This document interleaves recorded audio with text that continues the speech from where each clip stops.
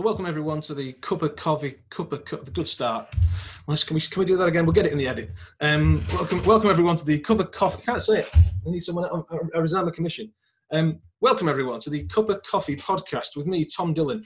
This has been recorded live at our weekly online meeting and broadcast around the world. Chris is here again from Wales. Today's topic is what is financial education and how should we teach it? Perhaps with a focus on children, but anyone is useful. And we're joined by a couple of incredible speakers. I say that, we don't know yet because we've not heard them speak, but let's fill them with even more confidence than they already have. We've got Mark Dixon first, and then Julie Talbot, who'll be talking about their sort of very different experiences. But I want to make it clear that you've all got to be awake, more awake than usual, because frankly, it's usually all half asleep. No, I just like shouting at a lot of people on a Saturday morning. But you're not really, you're normally brilliant. So have your thinking caps on, because I've sort of left this session with plenty of time for questions or comments, because I think we've all got different experiences and different, maybe it's just, I played this game with my grandkids, or I've done this with my niece and nephew, or I taught this to my brother when he was 50 and it really helped him, whatever it might be. I think those little experiences are really going to add something there. So have your thinking caps on as well. And before I start, I'd just like to pop in a disclaimer that if today's anything, then it's a chat amongst some interesting people, but nothing said here constitutes advice or financial advice. You should always take professional advice before investing your hard-earned cash. Right, let's get cracking. So Mark's going to speak to us first, and then Julie, and I've got some bits and pieces as well in between times. So I'm just firing up Mark's very exciting looking bit of bio. I do like a nice bio. Where have we gone? Here we are. So Mark has 14 years of experience with young people in various roles. He's been known to sign autographs as Peter Crouch. He's currently working in the UK's only secure estate to achieve outstanding status, so rating through Ofsted. He's worked in social, emotional and mental health schools in Salford and Northumberland, has coached soccer in America, and also been a youth worker in the UK, delivering drop-in and informal sessions. He's an ambassador for education and believes that the way young people are taught can be improved through real-life experience.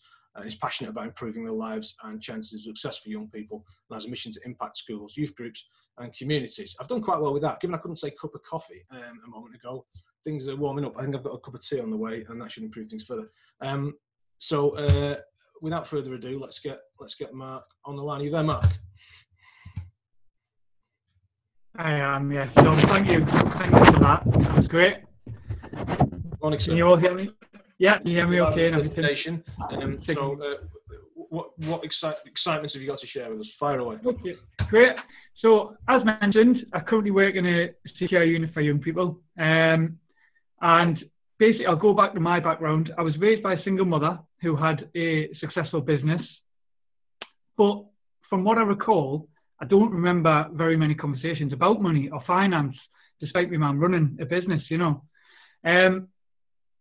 one thing she did teach us is to invest in property, which I'm pleased I'm doing and following, but we didn't really have that many conversations on the dinner table about how to run a business or how to manage money or anything. So I'm thinking if I had a parent who was running a business and successful, but we still didn't really talk too much about money, then what about other people, their experience? So anyway, I'll go on. So for me, financial education is teaching people how to survive and thrive in a world which is dominated by money. We need to help people to make better decisions in regards to debt, pensions and investments. So that for me is what financial education is. I'm going to look on to schools and financial education in schools. Obviously, it's a big part of my background and currently still what I do now. In the past, schools were very authoritative, had to follow suit, and there's very little chance of creativity among pupils. It was kind of ruled by discipline and order, if you like, going back to the times when there was a cane and even moving up to more recent times. Currently, the present situation in schools has, I'm pleased to say, improved. Technology is now massive for learning, both for teachers and pupils. But, however, there's still a lot of pressure on young people and families to have the latest products, the latest trainers, the financial pressures on families can be massive. I'm pleased to say as well, there's additional lessons in schools, such as Barclays Skill for Life, which they go into schools, deliver sessions on finance, debt, credit cards, etc. I don't have any first-hand experience of this, but I'm told by the regional development manager who I know at Barclays that these are quite successful. I've also run enterprise clubs in school. So this is where young people would get a budget, they would plan and design a product, and then they would sell that product to the local schools or communities or families, and then they would keep the profits and then go on a trip towards the end or go out for a meal or something like that. Again, really important in producing that entrepreneur sort of mindset. Unfortunately, I don't think it happens enough in schools. I may be wrong with that, but you know, it's a bit of a novelty, if you like. So that's my point. Currently as well, we've got Martin Lewis, who's a fantastic ambassador of financial education. And I noted that he's funded some financial education textbooks worth about $325,000. So again, financial advisor or educator, great position to sort of spread the message. Fantastic. Someone shared in the group on WhatsApp, financial freedom. I had a look at this, but I noticed that you had to sign up for the website or to receive emails. This could put a lot of people off. I think it'd be a great idea to just have basically a free website to give people information and resources, and then following that, if they want to sign up, they can, and go from there. Okay, so education in the future. I think we need a bit of a new way of thinking and addressing young people's needs and what the world wants. The world's changing. So I went to school 20 years ago, and I look at the changes in education and what we came from and where we are now. The industries that exist, you know, social media, everything. So I think we need to really adapt our way of thinking. We need more choice. I don't want to offend anyone, but possibly drop subjects like French or other subjects. I think they're really valuable, but I studied French for, I think, 6 years, and I've never used it. So that's just an idea and we could create more flexible online learning packages possibly for young people. So there may be a database where they've got a choice and they go, right, for this term, I'm going to learn financial education or social media skills or, you know, how to start a business. So that could be really something which could develop in schools, because I know in my work, we do a lot of online learning. It's not the most engaging and things, but you can still get benefit from it. So that's where we are at the moment with schools. In the future with schools. Another massive area where children learn about financial education is at home. And obviously, during this current coronavirus, it's young people's kind of only form of education. So I'll move on to talk about home now and why some people don't financially educate their children. Firstly, I've come up with beliefs. Now, a lot of parents may believe that money isn't everything. Money doesn't equal happiness. So there's a starting point. Money may have caused pain. You know, divorce rates are high, arguments in the household. If that's the environment young people are being brought into, then families might not be willing to discuss money because it's a source of pain. There may be shame and embarrassment from parents trying to talk about money. They may not have achieved something that they've wanted to, or they may not have the financial freedom or the financial security, stability that they want. So how can they then talk about money or finance, if you like, because they've made some bad choices in the future? I still believe they can, but that also comes down to confidence. And with confidence, I think there's a lack of resources possibly for parents. I mean, we can obviously discuss this afterwards, but yeah, a lack of resources and how to start teaching someone about money. So that's a big thing. Also, I believe another reason why is because possibly parents may believe it's covered in school, which it is, but sadly, I think that can be improved. Okay, so why should we financially educate our children? Well, firstly, they'll benefit by making bigger, better, smarter choices in the future about debt, loans, pensions, houses, etc.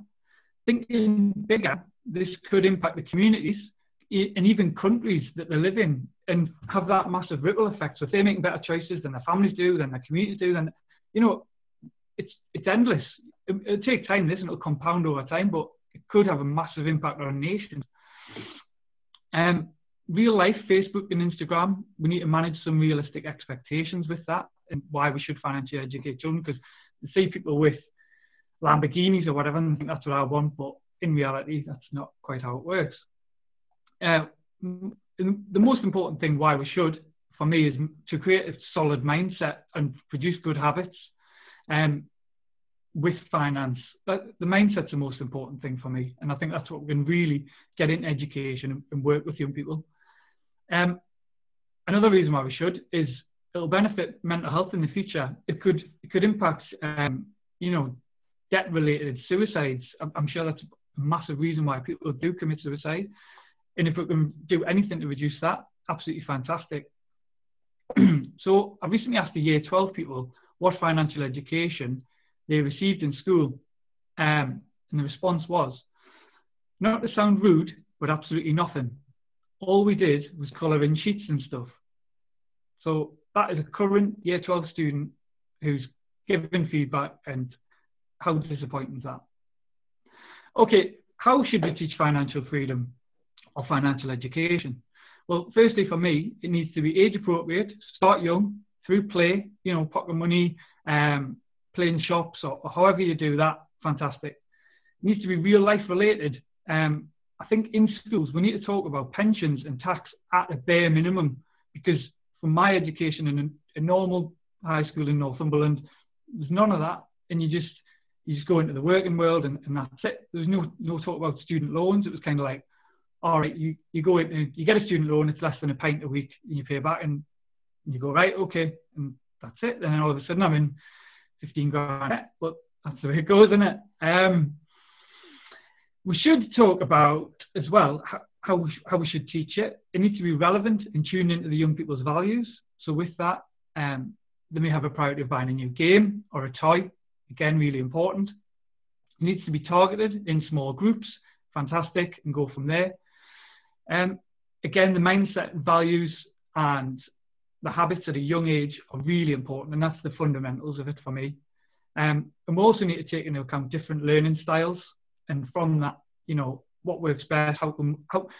If a form tutor delivering financial education is not the best way forward, they may have limited interest in it. They might not be financially successful themselves. So personally, for me, we need people to go into schools who are doing it and who are successful, who can then implement what we're teaching to these young people. Okay, finally, on a summary then, there is a lot of fantastic work going on in schools, but there is still massive room for improvement. Personally, this is something I feel really passionate about, with working with young people and also investing in property. I'd love to connect with people on Facebook if they've got it, or, you know, in person if they've got any ideas, but also possibly about setting up a social enterprise or a business or something along these lines, where we're actually making a difference to young people, communities, and possibly the future of this generation. That's it from me. Thank you. Thank you very much indeed, Mark. Good stuff. Thank you. Yeah, good range of reactions there. Appreciate it. So yeah, thanks very much for that. I suggest what I'm going to do is I'm going to go on to the next bit, but then absolutely when we do questions, it'll be questions for Mark and Julie at the same time. So if anyone's got any questions for Mark, stick them in the box now or remember them, and we'll get those in later. I've certainly got a couple which I'm looking forward to asking. I'm going to make a note now so I don't forget. Next, and I think, well, you make an excellent point about how it's not just about finances, finance affects things. So I'm not an expert on suicide and things like that. I know that finances and problems with money still given today is the main reason for divorce. So it, you know, does impact people's lives.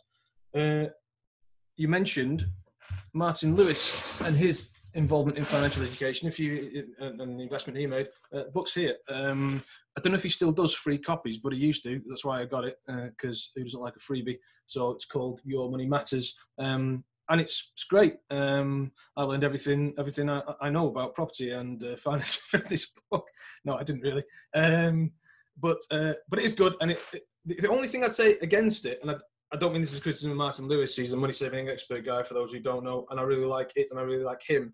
But my guess is he's done this way because he's trying to get into schools. So it looks like a textbook. So since I open up, I don't know if anyone else is like this. I'm 40 years old, but since I see a textbook, I just feel depressed.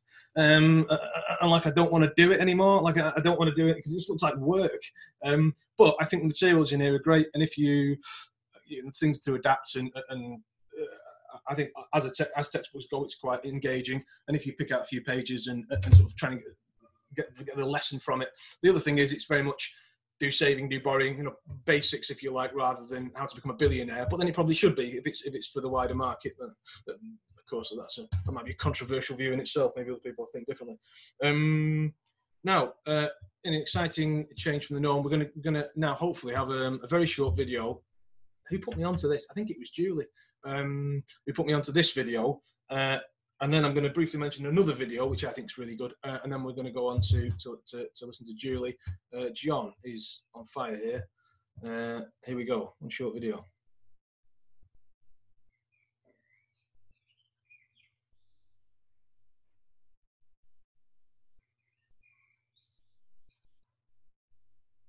Years old, I went over to my friend's house like every kid does, and we were just kind of relaxing on the couch, and his mom walked up to him, tapped him on the shoulder. He turned around, and she pulled out a green piece of paper with the number 20 on it, and it turned out it was a $20 bill. Now, I was super confused because I've always loved money, just like most kids do, and I wanted to know, how can I make $20 as well? So I asked my friend, how did you get that $20? Why did she give that to you? He said that he did a thing called chores, and every single time that he threw out the trash or that he cleaned up his room, he would get $20. So I went home. I immediately told my Dad, I want to do chores. He said, no. And I was super confused. Why not? Like, don't you want me to have work ethic? Don't you want me to understand the power of work? And don't you want me to get in the habit of like taking out the trash and all this stuff? He said, yeah. He said, but I expect you to do that stuff. He said, you're going to take out the trash. You're going to clean up your room. And I don't want you thinking that you're going to make money in the future by taking out the trash. He said, that'll cause you to be a trash man. So what he did is he said, I'll do something better for you. I'll pay you $20 for every single success book that you read and write a report on. And so I did this. I started reading books. I started consuming and doing this stuff. And his philosophy behind it was because he knew that whenever I was older, I would get paid for what I read as well.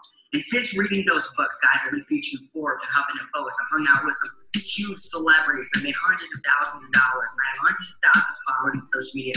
And I'm making an impact that I could have never imagined that I would have made. And it's all because he taught me the importance of reading and educating myself. Remember, the person hungry to learn will always be fed the most results. Thank you very much, John. That actually worked, which surprised everyone. It wouldn't work on my computer for some reason, so thanks for hosting. I don't know anyone else, but I've not seen that before, and I thought it was good, powerful stuff. I mean, the guy's 55, but he's done very well for himself. He's just not aged very well. I'm joking, of course. He's a bit younger. So there's another video which Antant put me onto, which is a bit longer, hence not really suitable for sharing in a webinar. But if Antant, is he already done it? Could you put the link up to the Ray Dalio one that you put me onto? Ant, I'll have to stop calling it Antant. It's and that's a basic economics one, which I think that the age required goes up as the video goes through. So I think the first 5 minutes is suitable for younger children, but then after that, while the words are simple, I think the concepts are quite difficult. Or become slightly more difficult, but it's a great video, great half-hour watch. I learned something from it about basic economics as well, so that's another great resource, which I imagine he's way on top of. So that'll do for that. On the video, that book I showed, by the way, and for a long time anyway, they were doing a free PDF online. I don't know if it still is, if you just got that online for free. I don't know if they're still doing the paper copies. Without further ado, let's get on to listening to Julie. Hello. Well, there is a little bit more ado. I've got to do a big intro. Okay, cool. Don't do me out some ado. Problem is, I can't. Oh, here we are. Found the ado. Here we go. As well as running her business remotely and hands-free from Abu Dhabi, Julie is a property investor and mum with twins who has a keen interest in making sure that her children are prepared for all that the 21st century will have to throw at them. And she joins us now.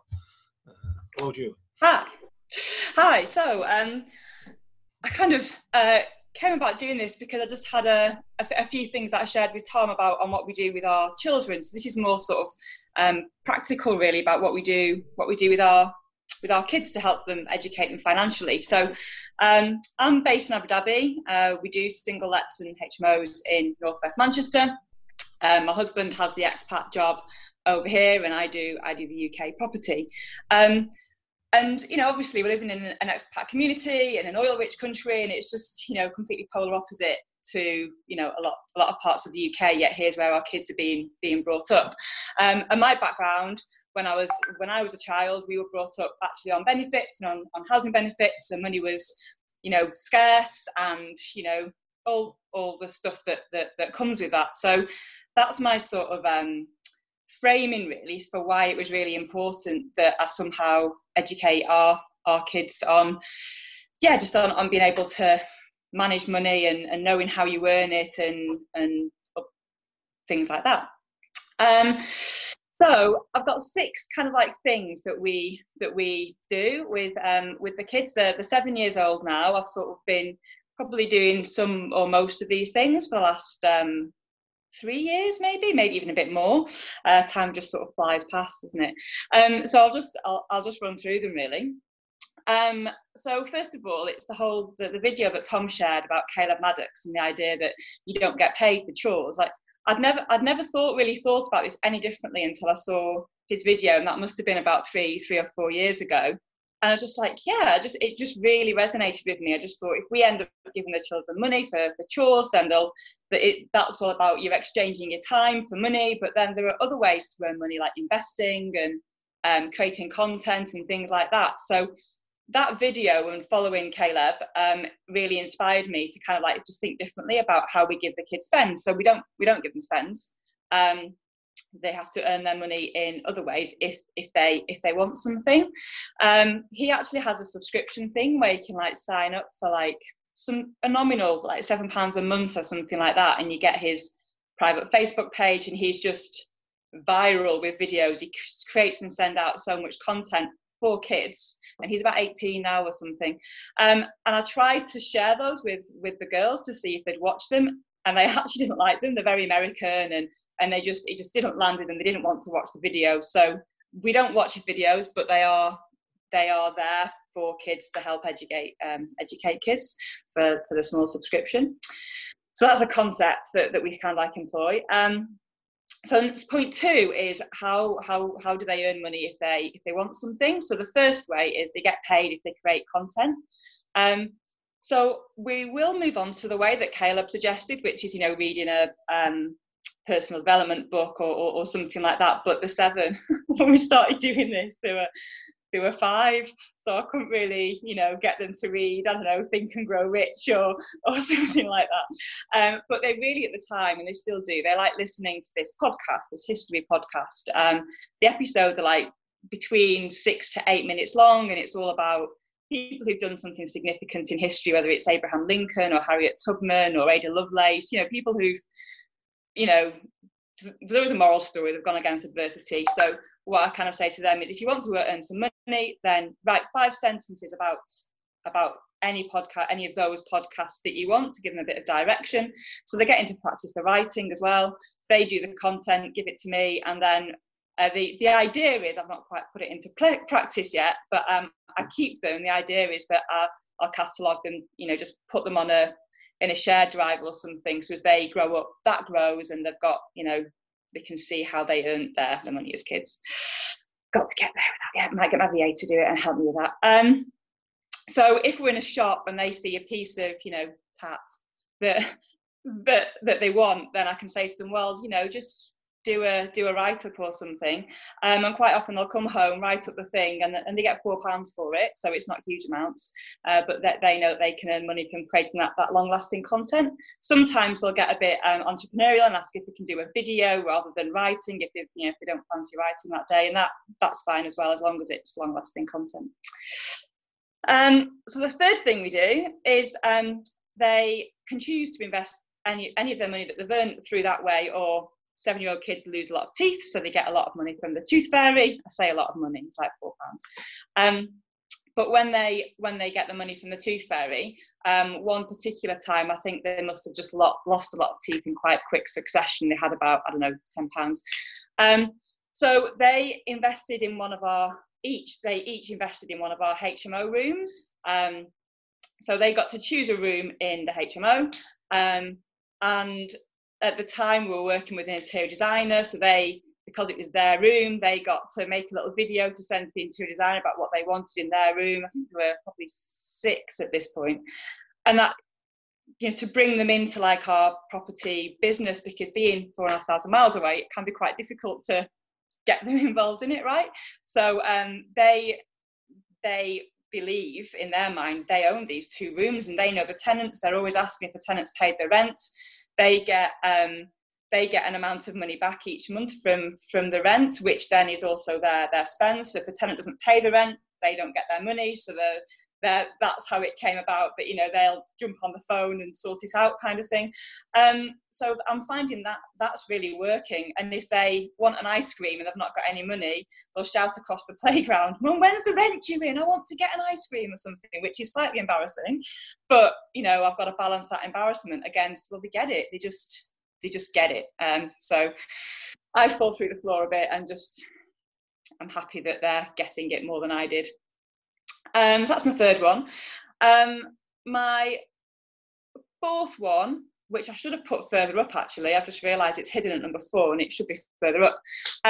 But there's Rich Dad Poor Dad. I know you mentioned the game before, but they have a comic version of the book, which I bought probably when they were 4 and got it delivered. And it says it's for age 6 years and above.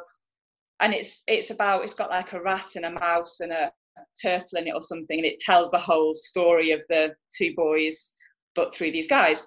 Anyway, so I thought it was a bit old for them, so I just left it on the shelf, but they found it when they were 4 years old and asked me to read it to them, so I read it to them.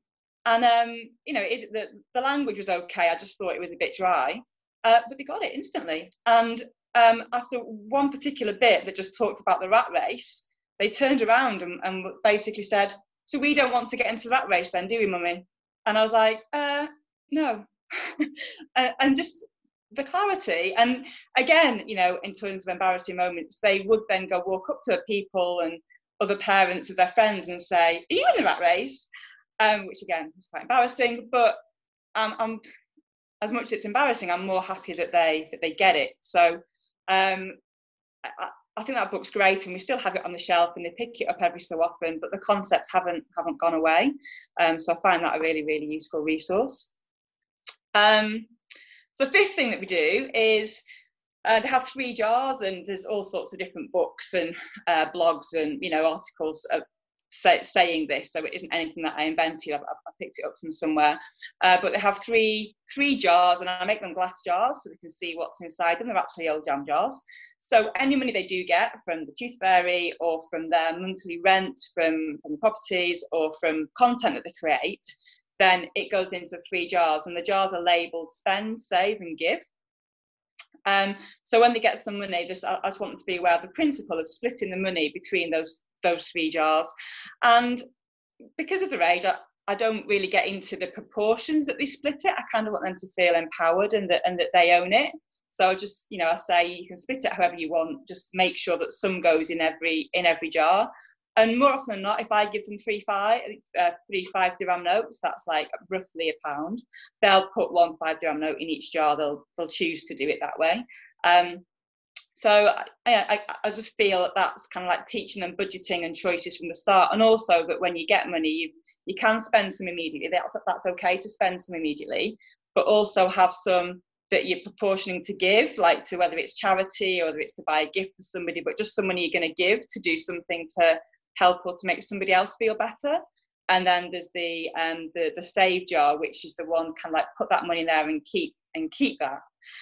So that's point 5. So the 6th thing that we do then is with that save jar, yeah, they can leave that money sat in the jar, but I kind of like encourage them to do something with it in terms of invest. So, you know, quite often they'll say, I think the first thing they wanted was a watch. They wanted a watch. And I just said, right, well, you can save for it. We kind of calculated from the last Tooth Fairy's visit that, so step back a bit. So they can use that money to invest in something. So I give them the option to either invest in my property business or invest it in my husband's business, because he's got an Amazon business as like a side hustle to his expat day job. And then they basically negotiate the terms to loan it to us. So if they're loaning it to me, they'll generally agree an interest rate of 100% return, 100% per week. And I'll go, oh, you're a tough negotiator. Sometimes I'll try and knock them down, but I don't often manage it. So they give me their money, we write out a little contract agreement, you know, this amount, this date, this thing, they sign it, I sign it.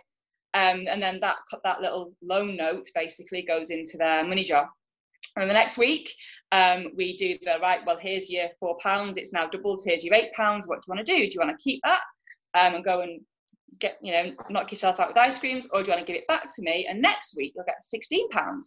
And if you give it to me for another week, then you'll have your £32, which is the cost of your watch. So, you know, what do you want to do? And they actually kept it with me, and they would take it back off me and give it me back each week so that they got the watch and fully invested it. So I like that, because they're kind of like, they're getting familiar with loans and investing things. They're kind of like getting a bit of negotiating. It's the downside to doing this is if we need to run to the shop and get some milk and we've got no money and we need like £2, they'll be like, well, what interest rate are you going to give me, mummy? And I end up having to agree to 100% interest for 1 week. But again, I'm like, well, do you know what? It makes me happy that they're getting it. It creates the right behaviours. They can negotiate. They're learning about leverage when they need to. And I guess the 7th point, which I hadn't written about, which has just sort of come to me that I think it's important to mention, because some of those things are quite commercial. I don't want to be like, you know, hard-nosed negotiators taking advantage of every situation.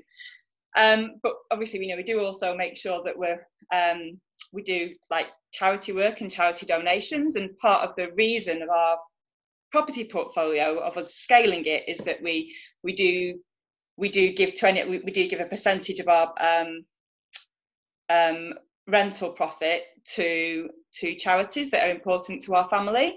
So all of this makes them aware that they can build their own income, and then a percentage of it, you know, can still go and do good. It's not just all about getting their own material things that they want. So yeah, they're my kind of like first-hand experiences basically, and things that we're trying to do to teach our kids how to manage their money. Super, thank you very much. But probably my voice is, whenever I say anything at all, it sounds like I'm being sarcastic. So when I say thank you very much, that was amazing, it sounds like, oh, you know, which isn't the case at all. I thought I was genuinely enjoying that. I learned a lot, and like the contrast perhaps with Mark's sort of macro look, and then Julie's more focusing on the day-to-day, the micro stuff. Okay, so how do you actually do this with kids? Both, I thought they bounced off each other really nicely. So thanks for that. Thanks for that, Julie. I've learned a lot. While I remember, so thinking hats on everyone, questions, fire them in on the chat, or someone earlier did a raise hand option, which was a bit showing off, frankly. I always forget what the raise hand thing is, but if you raise your hand, I'll see that, and then it will come to you, and you can pop a question in. It was fun watching people's reactions. Dan and lady there, I don't want to assume that's a girlfriend or wife. It probably is, but what do I know? Yeah, oh, smashing, good stuff. That's lucky. The wife. Seems to be very much enjoying that and nodding away, so that was good to see, and Anne-Marie enjoying it too. So so get your questions in. What else did I have here? Yeah, links. We've got at least 2 useful links, possibly more in the chat. My apologies if I missed things in the chat. It's quite busy, which is a good thing. So we've had the link to the Ray Dalio video from Antan Tantali. That's really worth a watch. And we had the link to, I think, this book, the PDF version from Anne-Marie Ingram, I think it was, or was it Mason? One of the Anne-Maries kindly posted the link to that book in the chat as well, if you want to check that out. I made a note of the tooth fairy thing. I don't know if anyone else said this. When I was 10 years old, I pulled out 2 of my own teeth, which they unfortunately were children's teeth, but because I got 20 pence a pop. And I can't remember what it was for, but I badly needed 40p and couldn't think of another way to get it. If they were £4, if it's £4 a go now, I'd have none of these. That'd have been me. That'd have been me out. So I'm pleased that the inflation and so on has meant that I've at least got a set of gnashes. But I don't joke. I actually would have no teeth. But I'm glad that seems like a genuinely brilliant system. I don't know if you've got a link, Julie, to or some sort of way we can check out the Rich Dad Poor Dad comic. I'd love to see that, or if I can buy it on Amazon if it's still in print. Or I'll find it. It is a bit of a weird one to find, so I'll find one and say, yeah, that's it. That is it. Kathy's got it on a screen. Howard, that's Howard's hand. Come on. Oh, sorry. Well, that's good, but that does not me, does it? I can't have Howard on the chat every time I speak to my nephew. Oh, you're popping it in the chat. Good man. It's the other side, but I get your point. That's great stuff. Thank you. Yeah, links welcome. So I'm going to kick off with I haven't got any raised hands at the minute. I've got some questions in the chat, but I'll start with a question, the question or two to Mark, and then open it, and then maybe Julie, and then open it to the floor. So Mark, question 1. How do we get this? You mentioned things about macro, and it's important to get this into schools, and drop French, which, by the way, I'm right behind. I don't know if we've got any French people in the thing. I didn't want to be too offensive. Sorry, Mark, go on. I didn't want to be too offensive by dropping French, but you get the idea of picking a subject which, Oh, sure. I was 15 years old. My example, I'm sure we've all got one, unless you went to a good school, which I didn't. Was that's pretty apparent. Was I spent 6 weeks colouring in Roundheads versus Cavaliers, I think. And I don't know now where Roundheads, Cavaliers, what they were doing. I'd much rather been learning about interest rates or how to invest in property. So whether it's whatever, pick a subject. There's so much stuff we learn, which I'm not saying is useless, because it's not for some people. So it's a difficult subject to talk about, isn't it? Because you're gonna make someone cross, which I think was your point. But whatever. But I think there's a point here is about balance, and about the number of hours in a school week, and about how just maybe we should spend an hour or two teaching people about cash as an important subject, as a subject as important as some of the others which we learn about, which I think is a valid point. So, I guess question 1 is, how do we get this into schools? 2 people flagged up in the week when I was saying about this, said, I think Simon Zucchi, the Property Investor Network chief, has done some work on this and tried to get it into schools. But I did a good old Google search on that. I couldn't find anything. That doesn't mean he's not done it or not been successful at it. He might well have been, but I couldn't find any material on it. If anyone knows any links to that, great.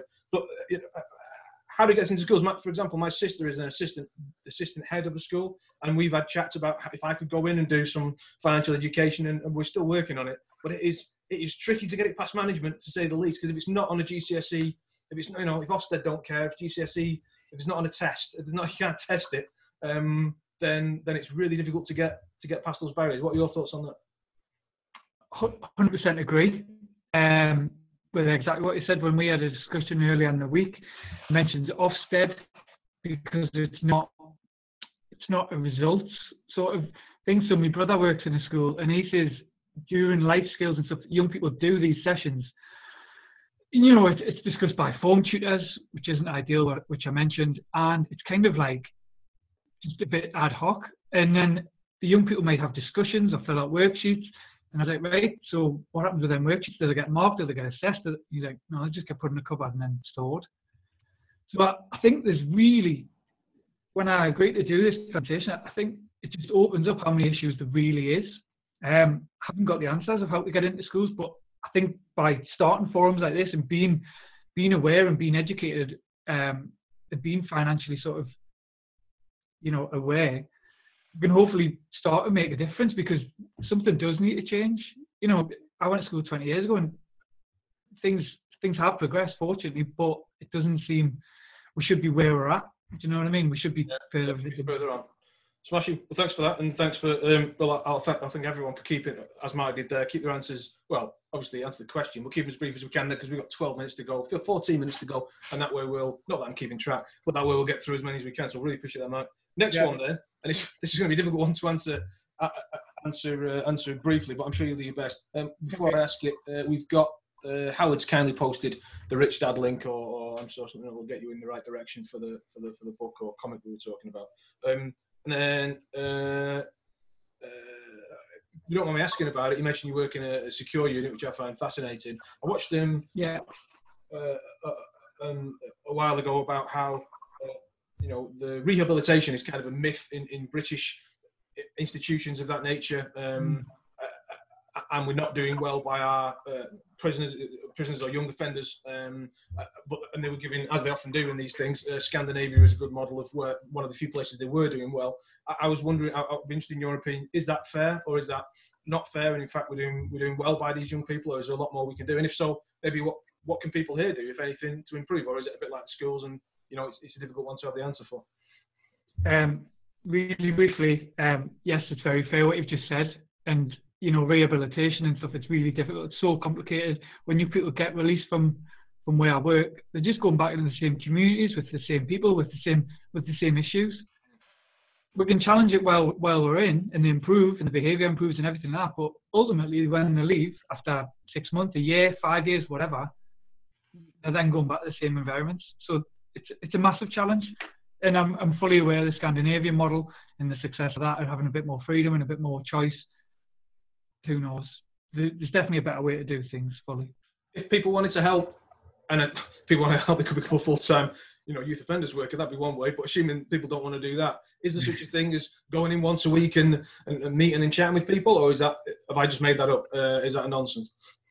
You've made that up, but I'm happy to speak to my manager and possibly see if we can organise something. We're based in Salford, and go from there and see what we're going to actually do and see if this maybe would. But then not even just concentrate on young offenders.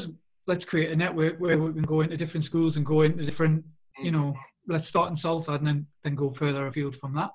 Yeah, excellent. Thanks, Mark. Really appreciate that. So anyone interested in any of that, then by all means drop Mark a little personal message or on the Cuppa group.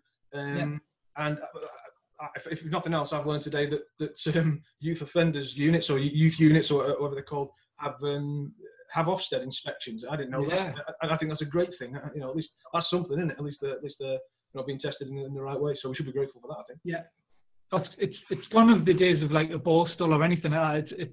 It's unbelievable what we do, but it's challenging the norms, and they are still difficult environments. But yeah, absolutely, Ofsted in standards, great. Okay, great stuff. Thanks, Mark. Has anyone else got any questions for Mark?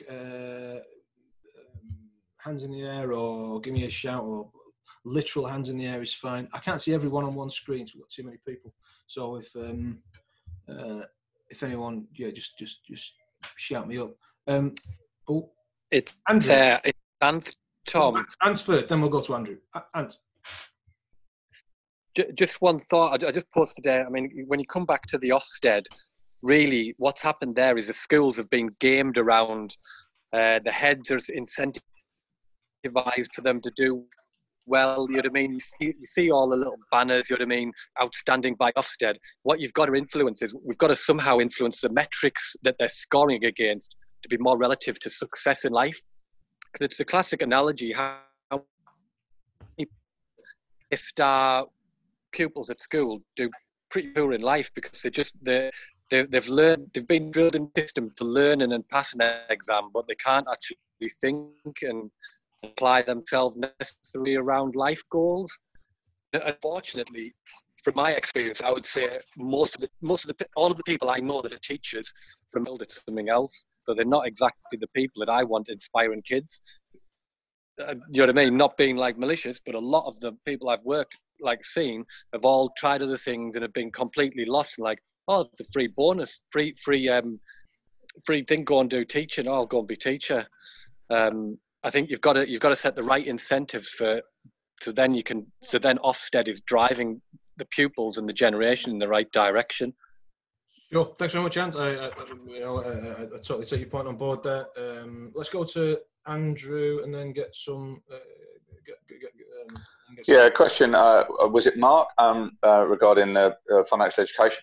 So, yeah, I'm fully on board with the comments just made. I mean, I think that the idea that the educational system could ever educate children financially, you know, in kind of entrepreneurship, and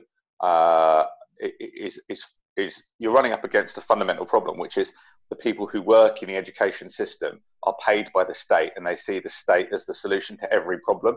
You know, the answer to whatever question you ask, the answer is always more state, and people like that fundamentally can never educate people, because the understanding they have is so fundamentally flawed that they will never be able to break out of that and pass on a more comprehensive understanding of how the world works. So, you know, it's fine if you teach people maths or chemistry or whatever, but absolutely useless for teaching people entrepreneurship. I really want to understand more about your work and what you're doing to educate kids. You know, I'm very interested in financial education for kids, also very interested as well as on youth offending. I applied twice to become youth offending team member, but never made it. And I just wanted to understand, you know, what you're doing actively. It's all very well to have the ambition, but are you working on any projects that other people can get involved in, or is this just an aspiration, or what? If you could speak more to that, that'd be great. Okay. Thank you very much, Andrew. Mark? Yeah, thanks for that, Andrew. That was really insightful. So, me personally, I deliver life skills within the secure unit and also PSHE. These aren't delivered in school because I'm a residential worker, but I deliver like after school clubs and things like that. So I do directly deliver not just finance for young people, you know, life skills and cooking or whatever that is. So really varied.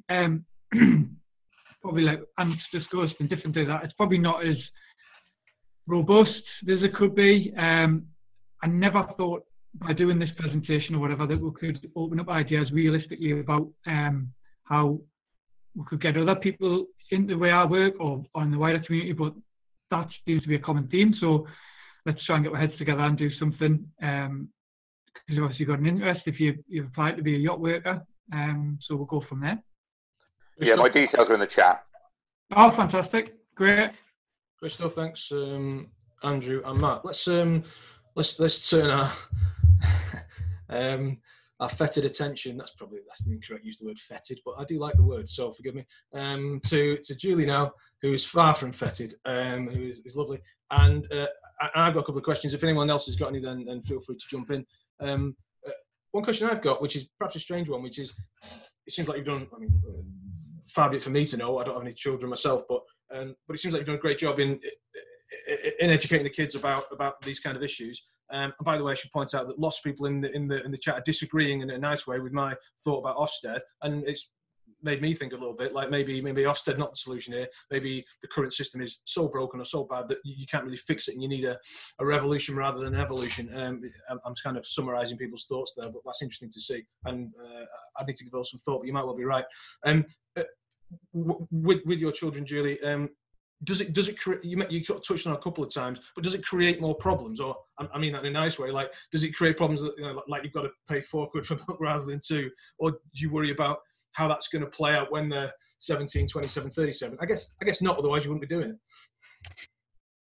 I mean, it is, like I say, it is a bit more embarrassing when they shout when they'll be in the playground and go, "I want an ice cream," or "I want," and obviously we do buy them ice creams, right? Or sometimes, but for whatever reason, they'll just think they've got to use their own money and they'll shout across the playground when's the rent coming in. And then people say to me, "Oh, why have they said that?" So I have to say, "Oh, well, because if they want something, they use their rent money to get it." And, you know, some people might perceive that that's mean of me to not buy them the thing that they need. But if they want something and it's a want rather than a need, and it's not a birthday and it's not a Christmas, then I kind of think it's the right thing to do, because what's the alternative? That you buy everything that you know that children want, that's in the shops, and something else. And what does that drive? That drives like a consumerist, materialistic behaviour. And how's that going to play out in 20 years' time when they're going to be, you know? So I'm quite aware of the things that we're doing now.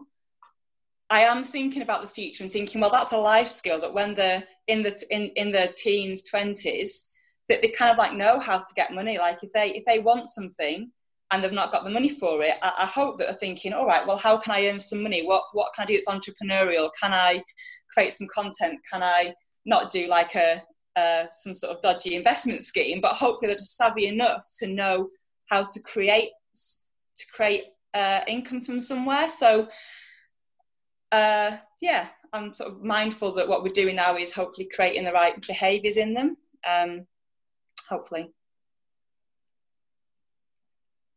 Yeah, I'm muted. I'm unmuted now. Well, thanks very much. Excellent. Does anyone else have any questions? I'm looking in the chat, or comments, or maybe another little thing I thought just to finish was if anyone's got any cool games or things that they've done with their kids or whatever. Howard's got his hand up. Or should I say Kathy? Hello, team. Hi, I just wanted to share, because I think it's really come up with what, I think it's brilliant, by the way, your shares, both of you, it's really good, this is fantastic. I love what you're doing, Julie, I think it's fab. The schooling system that we've got is teaches a dependency model, and we were hearing about the Green School in Bali, where they're teaching the kids how to actually look after themselves. So when they learn reading and writing, they have to first of all go out and say, well, what do you need to actually write? Well, you need something to write on. So what do you do? Rather than being handed paper, they have to go out into the forest and actually find the things to actually, so they become more resourceful, where they actually look for the materials. And some of it made me really think, because we've all been brought up, with a dependency model, and to some degree we are dependent. We're dependent. We try to be independent and to find our way. And it's, finding our own way to teach the kids to be more resourceful as we learn to be more resourceful. For me, that was, I think, a really important part of what we're talking about here. Yeah, I coloured in Roundheads and Cavaliers like everybody else. Didn't do me any harm. Well, it's interesting you mentioned that. Where I went to school in Salford, we all were sent out, because equally we didn't have any paper. We had to go and steal it from stationers before we could start the class. So it was a similar sort of thing, but slightly different. I don't think that was quite the No, these guys are making it from cow dung. They're making it from cow dung, a bit different. I think I prefer my system. I think they should Bali, the Green School. So anyone who's got kids who wants to send a long way away, Bali's an excellent spot. I've got a couple of hands up, but I think I want to try and finish it on time, which is about now, because I think that's good if I'm at a meeting to try and finish on time. So I will finish it there, especially on Kathy's excellent point. Unless anyone's got anything super pressing, but it better be amazing. No, I thought not. Right, good. So I'd like to thank everyone for attending, and to the millions of people listening to the podcast around the world. Special thanks to our speakers, Julie Dixon and I've got those mixed up. Julie Talbot, my apologies, and I'm going to set this wrong now as well. Mark Dixon, thank you both very much indeed. Thanks for the reactions. And this is the point where this is a point for everyone to think about for next week. I need like a catchphrase or something to finish these off, because right now it seems natural enough, but on the podcast it can look weird and I just stop it. So we need a kind of kind of big finish. So if anyone can come up with a catchphrase, I want to say back stronger, but I've just nicked that from the Peter Crouch podcast. So I can't say that one. So